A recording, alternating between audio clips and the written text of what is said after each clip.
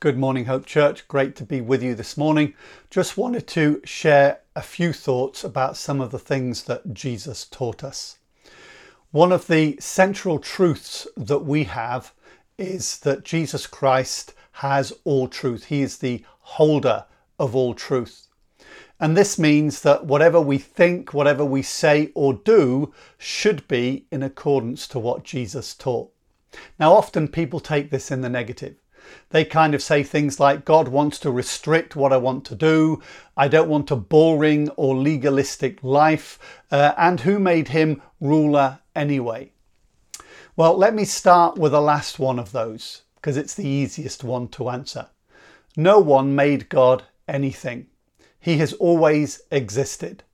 It is he who has made everything else. And therefore, it all belongs to him and it will ultimately answer to him. Now, in terms of God restricting our lives or God's way being boring and legalistic, this is nothing further from the truth. You see, Jesus' life was more than just a sacrifice for our sin. It was also a demonstration of the kind of life that we could have on earth.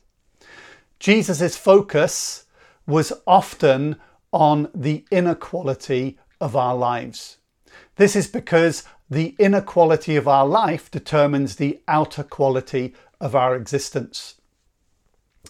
If you're angry on the inside, then you're going to be angry on the outside. Now, the world pushes the opposite agenda.